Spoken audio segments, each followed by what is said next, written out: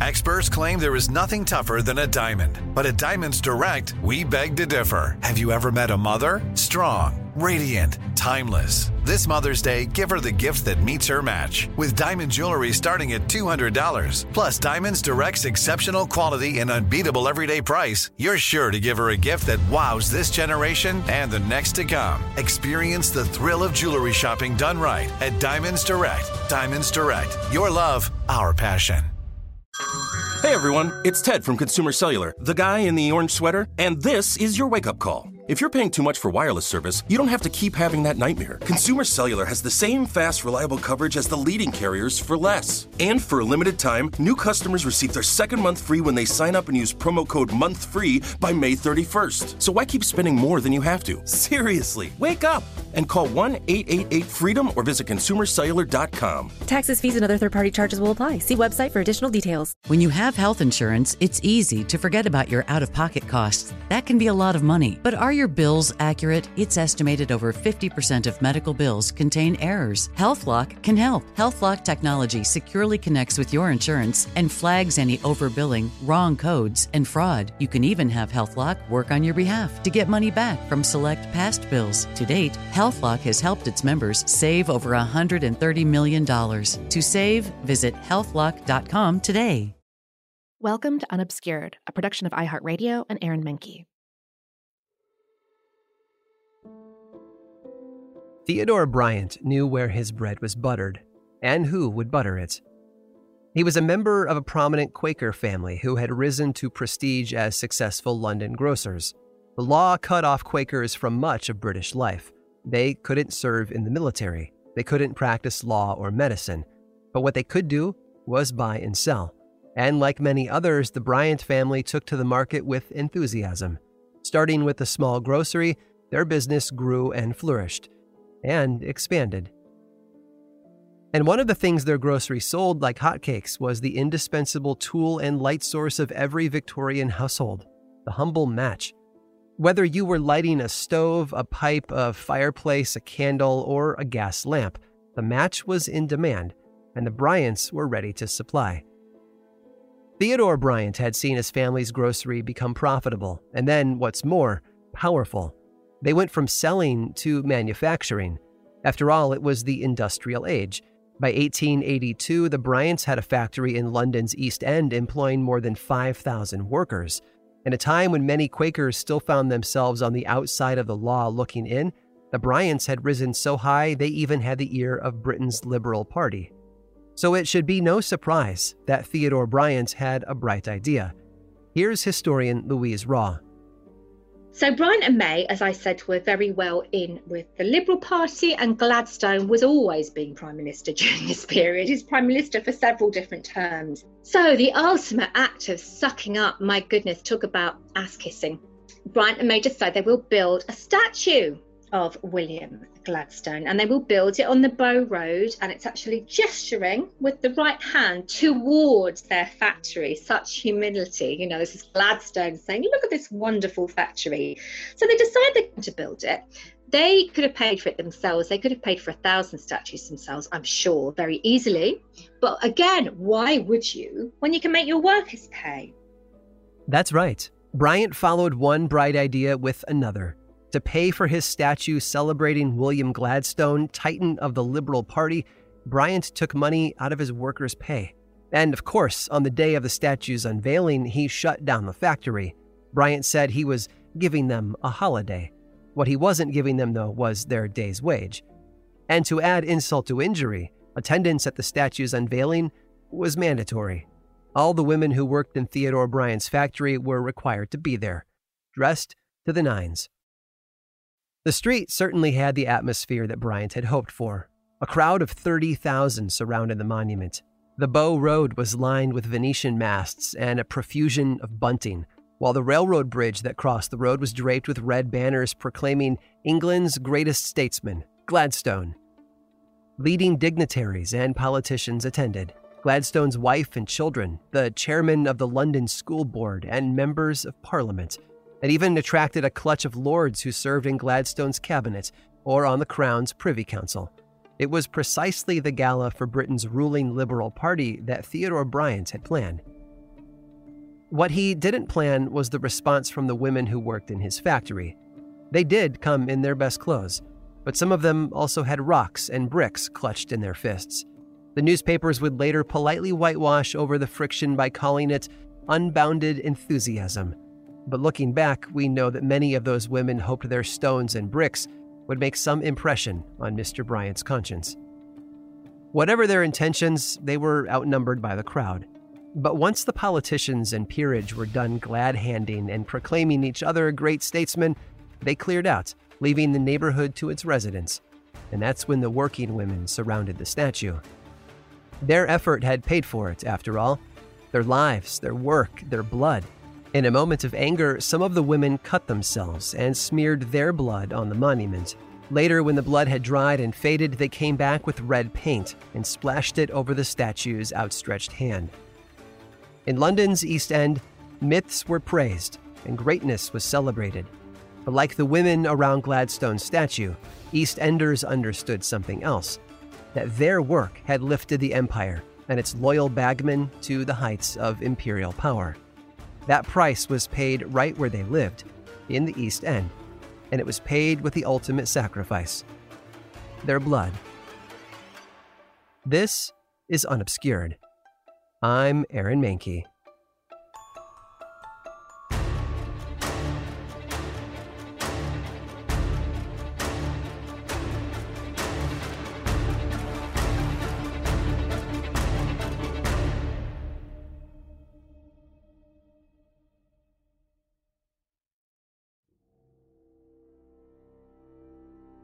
However they chose to vent their anger over lost wages, the match women still went back to work. After all, if they were furious over a single day's lost wage, how would they afford to lose it all? By 1882, the Bryant and May Match Factory employed more women in the East End than any other company. They were putting other match manufacturers out of business, or gobbling them up. They poured money into advertising campaigns. And in order to keep them operating, the Liberal government massaged manufacturing laws to make sure that matchboxes kept marching out their factory doors. Whether it was the Gladstone statue or all the behind-the-scenes glad-handing that Theodore and his brothers, their relationship to governing officials paid off in many ways, big and small. Their factory in the East End had started when a Swedish match factory closed down and the family of grocers lost their foreign source of cheap matches. The Bryants decided to bring the operation home and run it themselves from a neighborhood teeming with life and laborers. So they moved into the old home of the British Sperm Candle Company. It was a sign of the changing times. Here's Louise Raw once again. Everything really changes with industrialization. People come in from the countryside, from working in, perhaps on farms or working in a very feudal setup, really, perhaps for the lord of the manor in some capacity. They come flooding into the new towns and cities, especially London, to work in the new factories. Nothing's ready for them, nothing's prepared. So they just come crowding into London, and the rich get the hell out as soon as they can, and steam trains, of course, make that possible. Suddenly we have new suburbs, so you can get out. You can come back into London for work, and then you can get away from all the dirt and the dust and the disorder of industrialization. And it's a pretty stinky process, industrialization, particularly in the East End, where you had a lot of slaughterhouses as well. It absolutely stank on Sundays. So they could get out, and they left the poor, particularly in the East End, just to get the hell on with it. And get on with it they did. But like the match women, Londoners were daily confronted with the fact that they were living at the heart of a powerful empire, an empire that made its rulers incredibly rich. But close beside the splendid homes of the bankers and bureaucrats of London's financial center, men and women in the East End were working themselves to death. And it wasn't just the match women who looked at their skimpy wages and thought that something was wrong with that picture. If some gatherings like the dedication of the Gladstone statue brought honor to the government's heavyweights, other meetings were not so flattering, especially when times got hard. 1884 saw Britain in a deep depression. Families like the Bryants may have enjoyed the friendship of the governing powers, but not every working family enjoyed the same attention, and that was bound to end in unrest. Take, for instance, a gathering that was organized on a cold February Monday in 1886 by the London United Workers' Committee. They planned a meeting in Trafalgar Square to cast blame for massive unemployment on foreign businesses squeezing out Britain's sugar refineries. The London police knew that there was some potential for a scuffle, so the commissioner assigned 500 officers to the gathering. Thousands of demonstrators arrived from the East End. Crowds of socialists, led by the likes of Eleanor Marx and William Morris, joined the crowd. Their more simple demand, that the government provide work or bread, had gathered crowds throughout London over the past few years. Fearing that a clash between the two groups would prove violent, police ordered the socialists to carry their red flags from Trafalgar Square to Hyde Park, a mile to the west. They were only too happy to oblige. In their wake, 10,000 marchers took their hunger, their demands, and their pent-up fury through the streets of Pall Mall. But they were met with scorn along the way. Here's Louise Raw once again. The servants of the posh clubs in Pall Mall, the gentlemen's clubs in Pall Mall, come out on the doorsteps and throw things at the poor who are marching past them. They throw heavy glass ashtrays, they throw shoes, they're cleaning the gentlemen's shoes and they get so carried away, they throw them at the poor. Go home. What are you doing here? Get out of here. Met with violence and told that this part of London was not theirs to occupy, the marchers returned the greeting in kind. They smashed the windows of the Gentlemen's Club. They broke into shops and loaded themselves with the clothes on display for London's upwardly mobile. When they reached Hyde Park, the crowd milled for 3 hours. Some even tried on their new attire, stripping in the open air. At least 1,000 destitute Londoners weren't done. They knew where the money was. They marched on jewelers' stores, china shops, and wine merchants. Tailors weren't exempt either, nor were perfumers and art shops. But despite all this, the police were nowhere to be seen. In their wake, the crowd left a trail of smashed carriages, emptied businesses, and respectable ladies lightened of their jewels. The wealthy residents of West London were horrified and outraged. In the days of dense fog that followed, rumors spread that gangs were assembling on the outskirts of the city to march in once again. The doors of upscale London were locked. The city was a ghost town.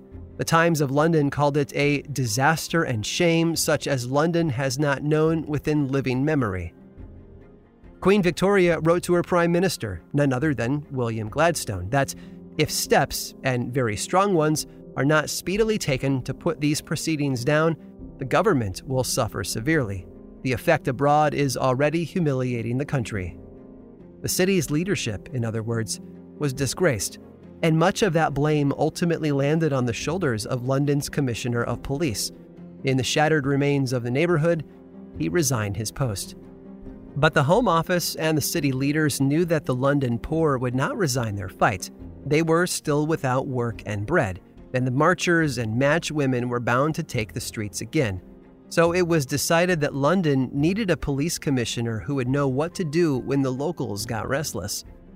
They looked for a Gladstone of the battlefield who would understand the way that the policing of London had an effect abroad, someone who would bring the order of the empire to its tempestuous heart. They looked for a hero, and they landed on a man. Charles Warren.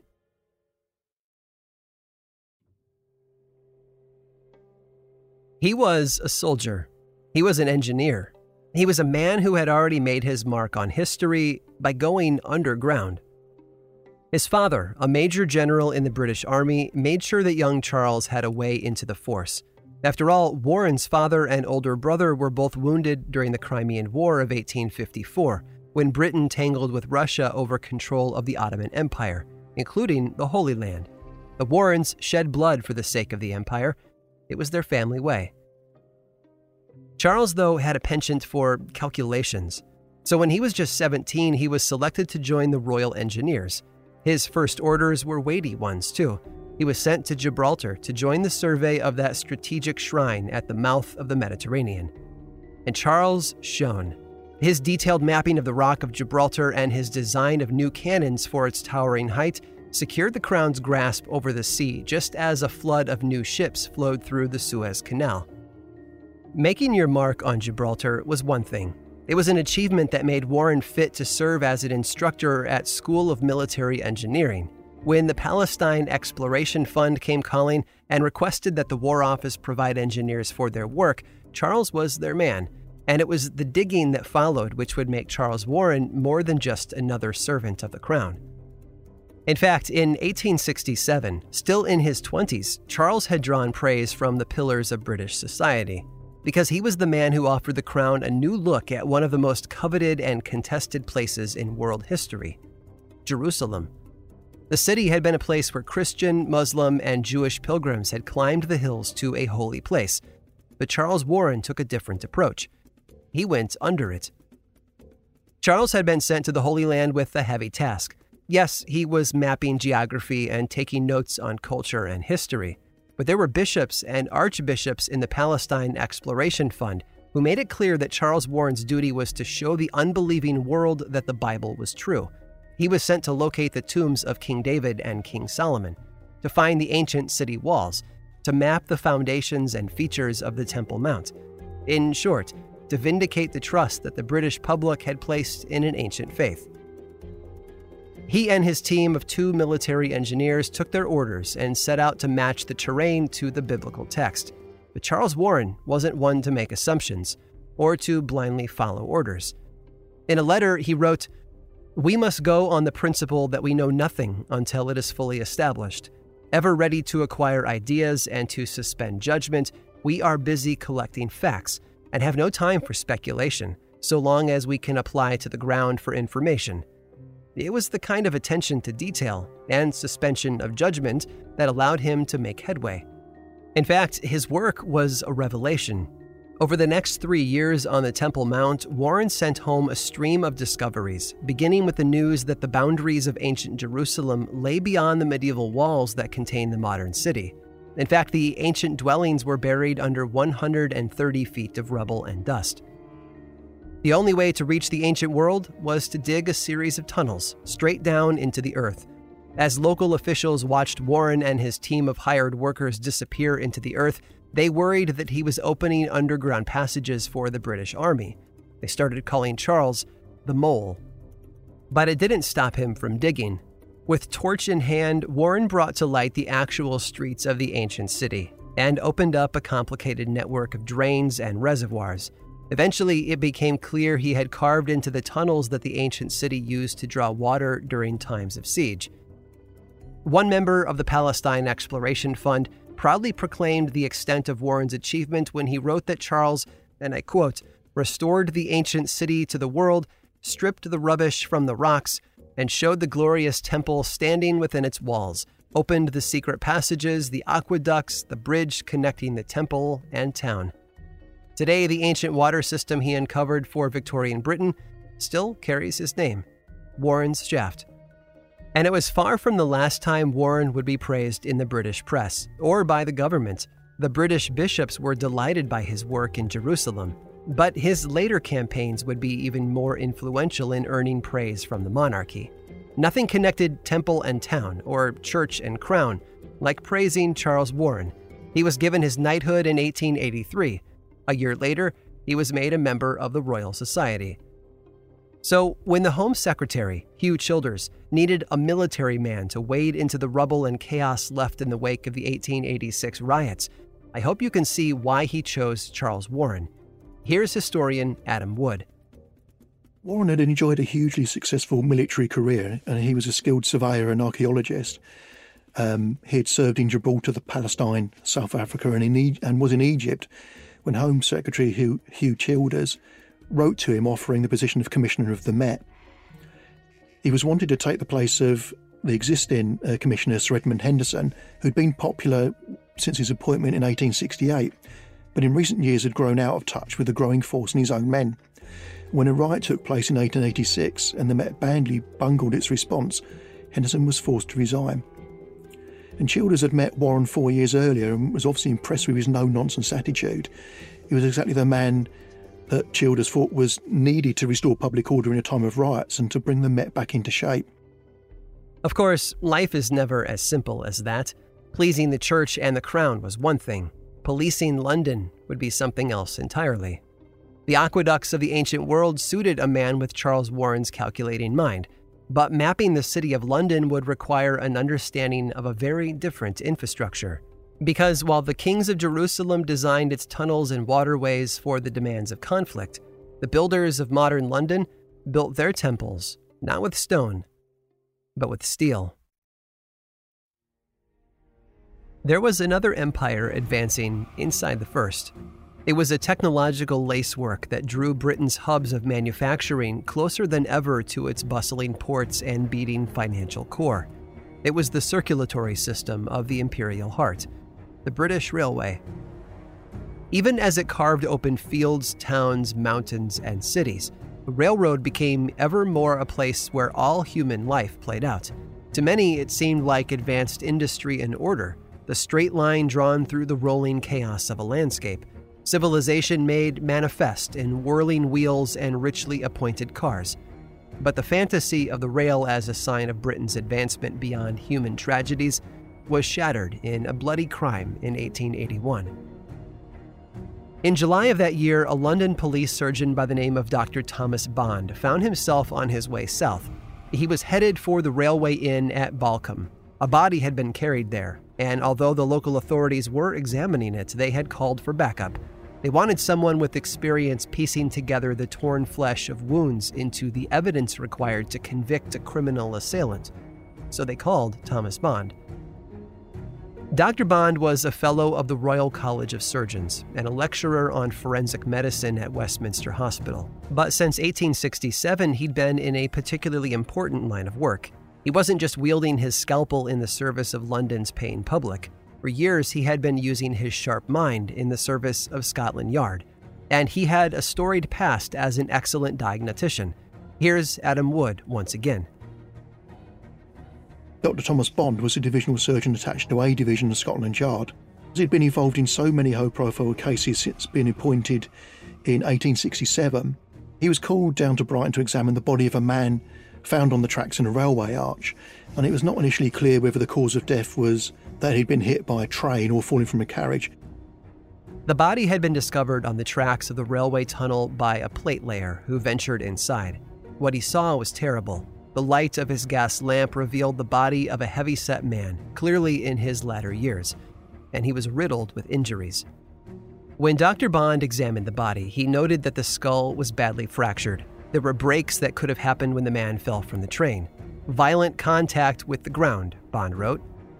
And there was also a jagged, penetrating wound on the left leg, exposing the bone, all smeared with black grease. Bond would later say it could have been from contact with the wheel of an engine. But as he looked more closely at the body, it was obvious that it was no mere accident. Bond reported that a small bullet had been fired into the man's head. It punched in just under the ear and lodged at the spine. The man's hand and face had also been cut deeply with a knife. But that wasn't all. There were a total of 14 bone-deep knife wounds on the man's body. Dr. Bond would go on to say that the wounds on the face must have been inflicted by a right-hand attacker swinging for the throat. All told, it was a terrible litany of violence. Bond established that the man, Mr. Frederick Gold, had been attacked on board the train and thrown from the carriage as it passed through the tunnel. It was just the second ever murder to occur on a British train. When the victim's body was found on the ground, one arm was draped over the face. The remnants of a gold watch chain still hung from the neck. Following that chain was crucial to the investigation that came next. Other passengers on the train filled in fragments of what happened.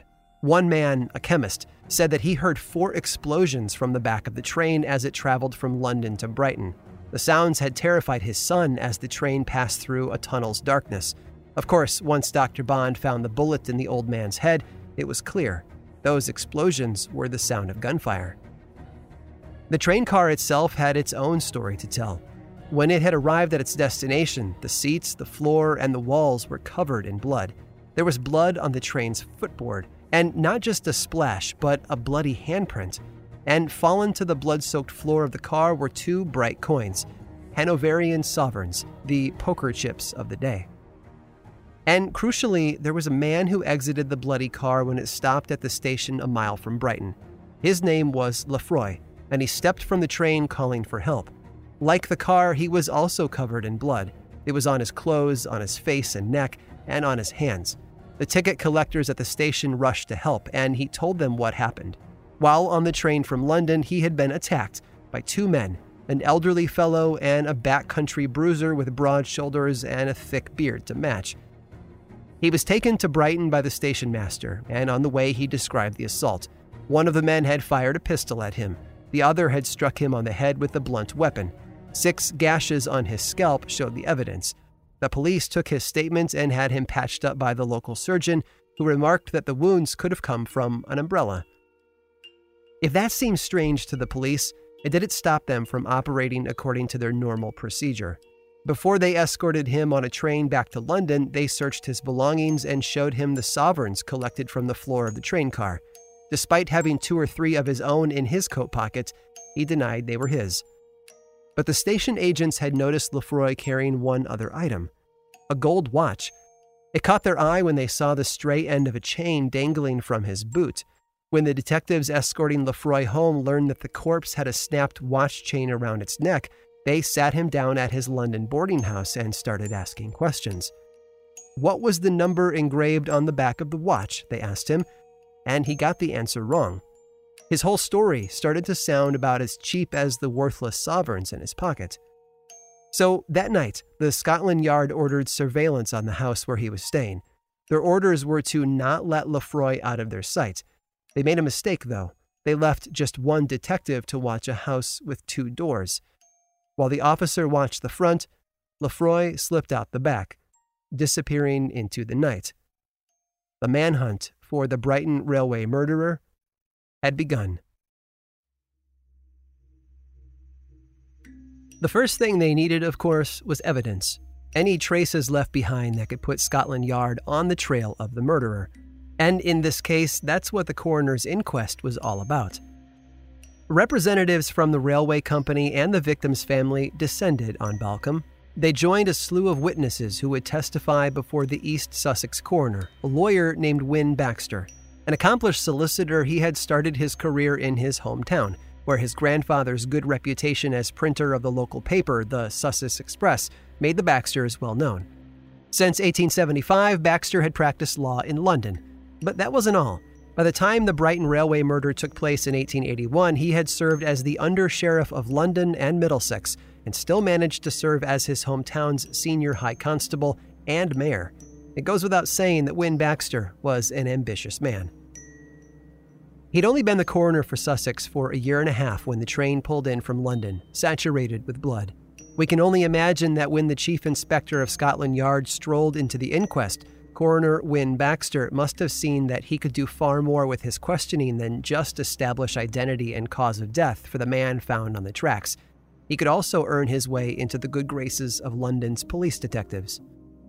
The inquest jury under Baxter's command viewed the body of the dead man, who was identified as a retired London corn merchant. They viewed the horrors of the train car. They heard from the dead man's widow. And they were joined by Dr. Thomas Bond, who described in excruciating medical detail the wounds they had seen with their own eyes. As the inquest stretched into a second, third, and fourth day, all the ticket takers and railway guards who ran into Lefroy described their encounters in minute detail for the coroner and for Scotland Yard. No piece of evidence was too small, and those efforts produced just the verdict that Wynne Baxter expected. After deliberating for just 20 minutes, the jury made their decision. The cause of the corn merchant's death was willful murder. With the evidence collected at the inquest, detectives arrived at a composite picture of the man they were chasing. And that's more than a metaphor. In fact, they had artists sketch the man's likeness to guide their search. But Wynne Baxter wasn't the only one who knew the power of the press. Soon enough, the portrait of the wanted man was published in London's Daily Telegraph, and then picked up by papers across Britain, making history as what some have called the first composite drawing of a fugitive ever to be published in the papers. The details of the case were spread across the reading public, along with some incentive. The Home Office got together with the Brighton and South Coast Railway to offer a reward of £200, the equivalent of roughly $25,000 today. But if Scotland Yard thought this would bring the manhunt to a swift conclusion, they were mistaken. A flurry of tips on Lefroy's whereabouts buried the police forces across the nation. Suddenly, Lefroy seemed to be everywhere, and multiple arrests followed. But over and over, all these leads were dead ends. In one case, a man waving a revolver stepped into the path of two women screaming, "I am Lefroy," and fired toward them. The bullet cut the air between their heads, and the man was arrested for the attack, but it was easy enough for detectives to determine that his repeated claims to be the railway murderer were a drunken fantasy. He merely aspired to be the man who captured the attention of all of England. Even the relatives of the man coming forward didn't end the manhunt. The killer's real name, Percy Lefroy Mapleton, had come to light. So did his catalog of small-time cons and desperate pawnbroking schemes. But none of these small glimmers broke the case. It wasn't until a young law clerk walked into Scotland Yard with a lead for Inspector Donald Swanson that things started turning their way. The clerk offered what he knew to the inspector. Lefroy had gone into hiding in London's East End, where he was lodging with a family under a false name. This clerk had it on good authority, too, that the family thought their new lodger was acting incredibly suspicious, boarded up in his rented room. Despite the storm of rumors, Inspector Swanson must have heard something that struck him as a note of truth. Together with another inspector, and adding a constable for extra muscle, Swanson hopped a cab for the East End and the address given by the informant, 32 Smith Street, Stepney. They arrived as evening fell. Perhaps slightly more clever than some of his colleagues, Swanson sent the constable to watch the back door. Then the two inspectors made for the front entrance, and when a woman answered the door, they described why they had come. She pointed to the stairs. Lefroy's room was above them. The rest of it was quick. Inspector Swanson bolted up the stairs, leaving the second inspector on guard in the hall. He burst through Lefroy's door into darkness. But there wasn't a struggle. There was the fugitive, pale and thin, sitting in an armchair. "I expected you," he said. When Swanson arrested him, Lefroy barely put up a fight, and when the two inspectors searched his room, they found a locked drawer. Breaking it open revealed Lefroy's crumpled clothes, stained with blood, and a false mustache and beard tucked away among them. Lefroy's cons, disguises, and attacks had all come to an end. At the trial months later, Inspector Swanson would recall that as they rode back to the police station, Lefroy said to him, "I'm glad you found me. I am sick of it. I could not bear the exposure." When he was back at Scotland Yard, Inspector Swanson was greeted by the Director of Criminal Investigation Department, the Chief Constable, a round table of senior officials, and journalists scribbling it all down. He had endeavored to the East End, applied his instincts and clever thinking, and had won England's most feared and coveted prize. As a result, Inspector Swanson found his name in the papers alongside others, like the police surgeon Dr. Thomas Bond and the Sussex coroner Wynne Baxter, who had all worked to bring the killer to justice. Lefroy's trial saw Bond once again take the stand and recount the grisly details of the dead man's wounds. The details of Lefroy's crime were pieced together: that he had entered the train, failed to kill his victim with a gunshot to the head, and then hacked at him with a knife. Finally, Lefroy grabbed the gold watch and pushed his victim's body from the moving train. It was a horrifying picture for those who, before, could barely have imagined a railroad car as anything other than a sign of progress. The horror must have been somewhat relieved when Swanson recounted the details of the arrest. The verdict soon came back, condemning Lefroy to death. And it wasn't the last showing for Sussex coroner Wynne Baxter either, because just as he had conducted the inquest for the victim, examining the body to determine time and cause of death, well, he would play the same role in wrapping up this case. After Lefroy's lifeless body was brought down from the gallows, the jail surgeon pronounced him dead. When the murderer's body was placed in its coffin, Wynne Baxter stepped forward with the jury and held an official, albeit brief, inquest. The time and cause of Lefroy's death were obvious. The killer had been caught. The law clerk collected his £200 reward, the investigators earned their praise from the public, and order was restored and the empire was set right. When it was all over, Wynne Baxter summoned every ounce of his authority and set British hearts at rest. The law had won the day. But peace wouldn't be permanent. Darker things were coming for Wynne Baxter, and for Donald Swanson, too. More gruesome sights would soon fall under the eye of Dr. Thomas Bond. and more impenetrable labyrinths lay waiting for Charles Warren to explore. There would also be more terrible violations against the women of the East End. In just a few short years, all of them would be confronted with a series of horrifying events that would come to be known by some as the Autumn of Terror. In this season of Unobscured, we will come face to face with one of the most enduring moments in the history of crime. Just like the statue of William Gladstone raised on the Bow Road, it is a legend and a legacy that was paid for with the blood of the East End women. And it also, like the statue, gave its cast of characters a podium on which to raise themselves.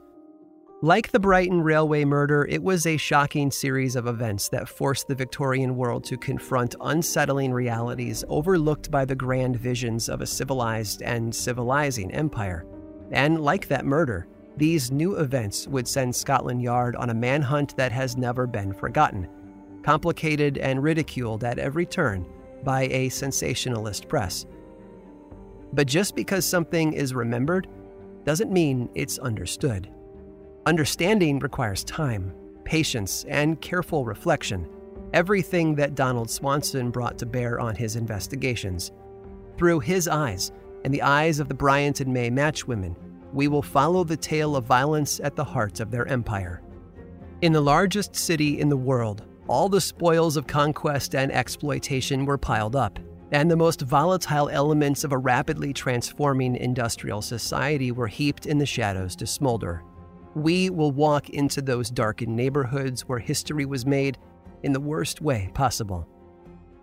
In this season of Unobscured, we will see the darkest corners of Victorian London in 1888, as they are lit by the blaze of the Whitechapel murders, and the killer at the center of it all. A killer that history has come to know as Jack the Ripper. That's it for this week's episode of Unobscured. Stick around after this short sponsor break for a preview of what's in store for next week.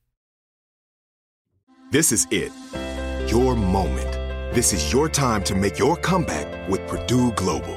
When you come back with a Purdue Global degree, you create opportunity for yourself, your family, and your future. It's a degree you can be proud of, a degree that employers will trust and respect. Purdue Global offers working adults like you over 175 flexible degree programs to meet your specific career goals. These include associate, bachelor's, master's, and doctoral degrees and certificates. Purdue Global degree programs range from nursing to business to communication and more. Whatever your interest, we have the degree that will move you forward. You have the knowledge, you have the experience. Now it's time to get credit for the work you've done and earn the recognition you deserve with Purdue Global, Purdue's online university for working adults. You know you're worth it. We do too. So don't wait another second to get the degree that will take your career to the next level. Start your comeback today at purdueglobal.edu. Whether you're a savvy spender maximizing your savings with cashback rewards, a thrifty rate watcher seeking the lowest interest, or a travel enthusiast looking for extraordinary perks, Kemba Financial Credit Union has a visa to complement your lifestyle and unique needs. Apply today at Kemba.org to unlock a limited time 2% cash back on purchases and pay 0% interest on balance transfers for an entire year with a new visa from Kemba. You deserve a card that works for you. Restrictions apply. Offer ends June 30th, 2024. Step into the world of power, loyalty, and luck. I'm gonna make him an offer he can't refuse. With family, cannolis, and spins mean everything. Now, you wanna get mixed up in the family business. Introducing The Godfather at ChumbaCasino.com. Test your luck in the shadowy world of The Godfather slot. Someday, I will call upon you to do a service for me. Play The Godfather, now at ChumbaCasino.com. Welcome to the family. VGW Group. No purchase necessary. Void where prohibited by law. See terms and conditions. 18+. The inspector responsible for Whitechapel told the deputy coroner that none of the soldiers were found with any blood on their clothes or weapons. He ended his statement with a plea that was published in the London Times on August 24th. If anyone had information about Martha's death, please let them know. They had reached a dead end. With that, the inspector responsible for investigating crime in Whitechapel moved on. Literally, he followed Wynne Baxter's example and left London on vacation. The next day, the East London Advisor responded with an article of their own. They saw the way that the East End's reputation was looking and they hoped to head it off. A murder in Whitechapel, or anywhere in the East End, was regarded differently from attacks elsewhere in London, say Regent's Park, for example. A murder there would get sympathy from a wide British readership. But let a poor man sin in the East End, they wrote, and it draws the finger of scorn alongside the gasp of horror.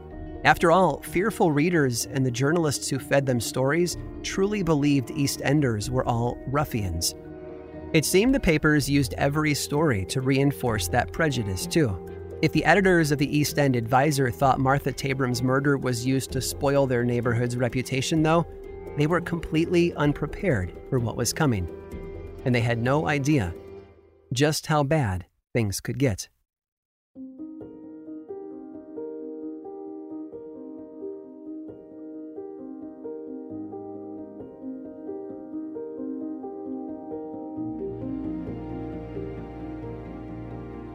Unobscured was created by me, Aaron Mahnke, and produced by Matt Frederick, Alex Williams, and Josh Thane in partnership with iHeartRadio. Research and writing for this season is all the work of my right-hand man, Carl Nellis, and the brilliant Chad Lawson composed the brand new soundtrack. Learn more about our contributing historians, source material, and links to our other shows over at historyunobscured.com. And until next time, thanks for listening.